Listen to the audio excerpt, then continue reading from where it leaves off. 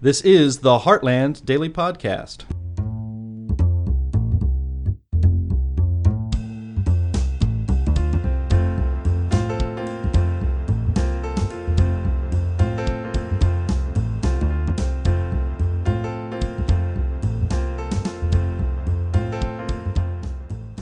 There appears to be a new poll out.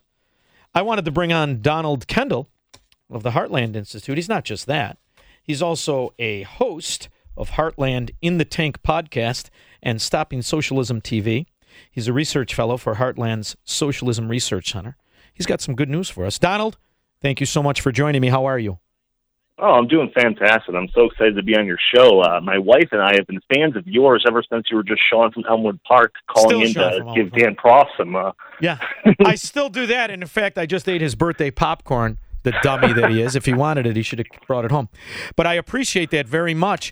And the reason I got here is because I think people like that I was not afraid to identify the problem. The problem is when you have more people that want in on the scam than want to reject it, your country is lost. Just like the sewer of Chicago, once great city.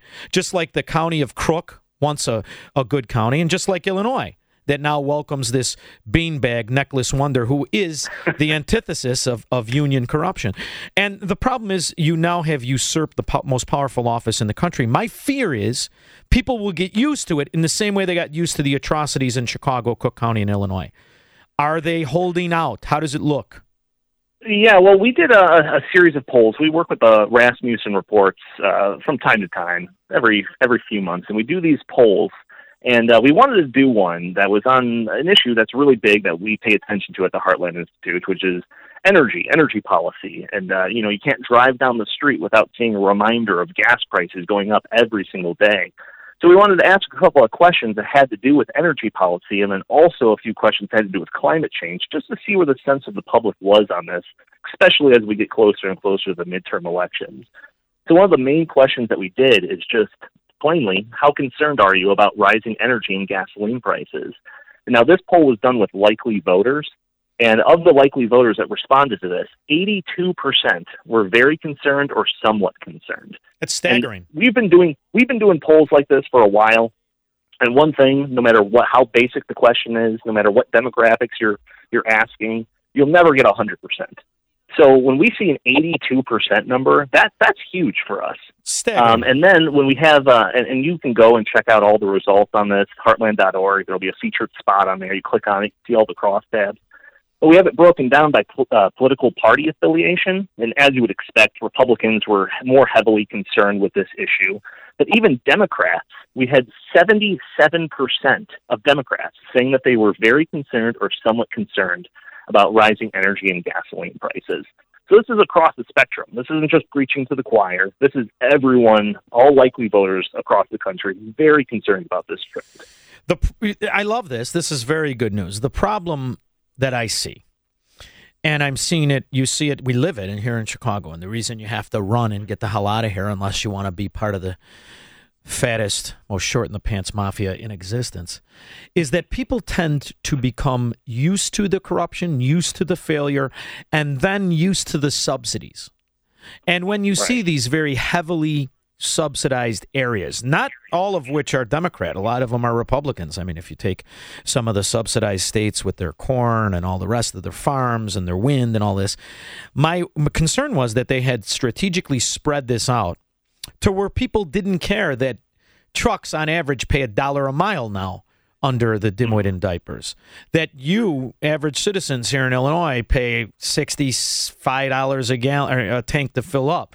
You sometimes get used to it, and then you start to thank your abuser and fall in line, like so many of the union members that now support Pritzker and support Joe Biden.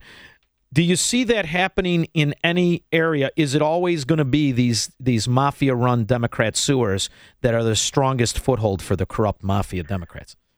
Well, one thing that I always kind of think about when it comes to kind of that idea is, some of these topics that we talk about, whether when it's in the news, whether it's school choice or something else, and it always stays in the public's attention for the news cycle, whether it's a day or a week, and then they move on to something else.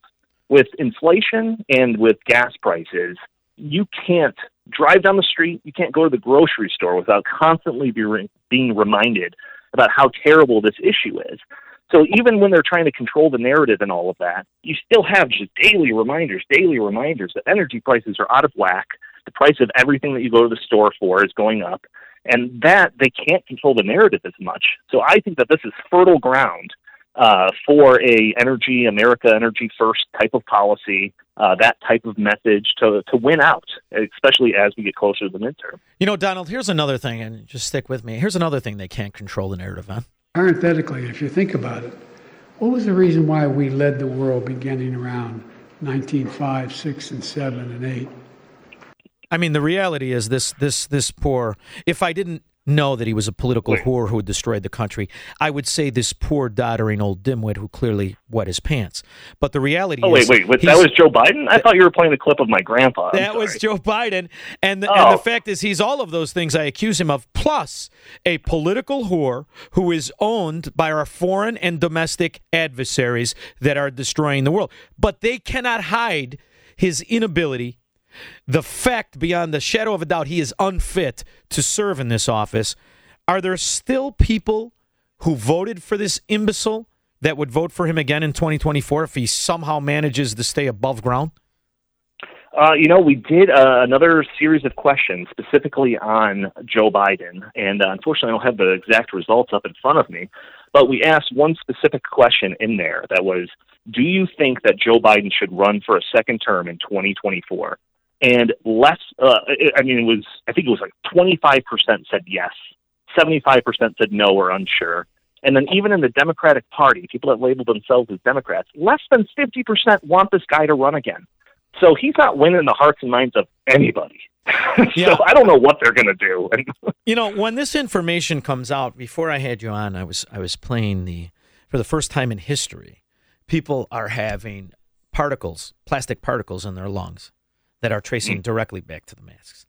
We now have the results of the blood clots from J&J, the enlarged heart and heart attacks happening throughout the world of all the RNA vaccine, experimental vaccine. You're seeing so many of this happen because none of this was tested, and we're the test. So as this goes on and these continue to happen, and more people hear myocarditis, and more people hear tinnitus in their ears, and more people have Bell's palsy, and the rest of it, and the plastic in the lungs. Do you think that they will come to the conclusion most normal people with an IQ over 60 can come to, and that is that the politicians that forced you into this behavior are responsible for your ill health and in some cases your early death of your loved ones? Well, we can only hope. And I will say that we have done a number of these polls in the past, and one that we did about a year ago at this point was trying to test out to see which audience base, whether it's CNN or Fox News or any of these, is more right when it comes to specific facts. And we did this with a whole elaborate poll, and we found out the end results were the audience that was most informed on the actual facts on the ground was conservative talk radio. Oh. So as long as that you keep doing what you're doing and you get to reach a bigger and bigger audience, then maybe some of these people will understand what's truly going on. That's why I'm telling you I do it, because number one, I love it, but number two, I mean it. I was at the party yesterday, like it's happened to me so many times, and I look at these kids, and I realize that for the first time in American history, we are now parents are going to be forced to give these kids this kind of experiment that is already causing harm. Right now in Democrat-run areas, we're forcing these kids to wear masks, and that's why we have to do it, because if you do know the facts, you cannot be a Democrat unless you are profiting directly from the crime syndicate that the Democrat Party has morphed into. So I want to thank you at Heartland Institute for continuing to do what you do, and your podcast, which is fantastic, the host of Heartland's In the Tank podcast and Stopping Socialism, because that is what we're up against. We're up against a willful ignorance and a willful servitude, where people are trying to adopt a philosophy that is responsible for 200 million deaths worldwide and the destruction of countries just as great as ours theoretically, but yet they were all born into the servitude as Americans willfully march into it, and they're called Democrats. So I want to thank you for doing what you do, my friend. I appreciate it. His name is Donald Kindle. Thanks again, and you keep me posted. I'd like you to do another one on the swindle of the Ukrainian oligarch war, in which I want to know how many people knew that Ukraine was in a civil war for 7 years prior to Putin taking the bait and going in. I would love to know. I say it's under 10% of the people you poll. Yeah, well, I would be in that 90% of not knowing, that's for sure. And then... That's something we should consider for sure. Definitely consider that, and then mention Ihor Kolomoisky and see if they think it's the Ukrainian version of George Soros or not. I'd like to know that. Okay, can you do that for me? Right. A private little mission, Donald Kendall? I think we can look into it for sure. Thank you very much.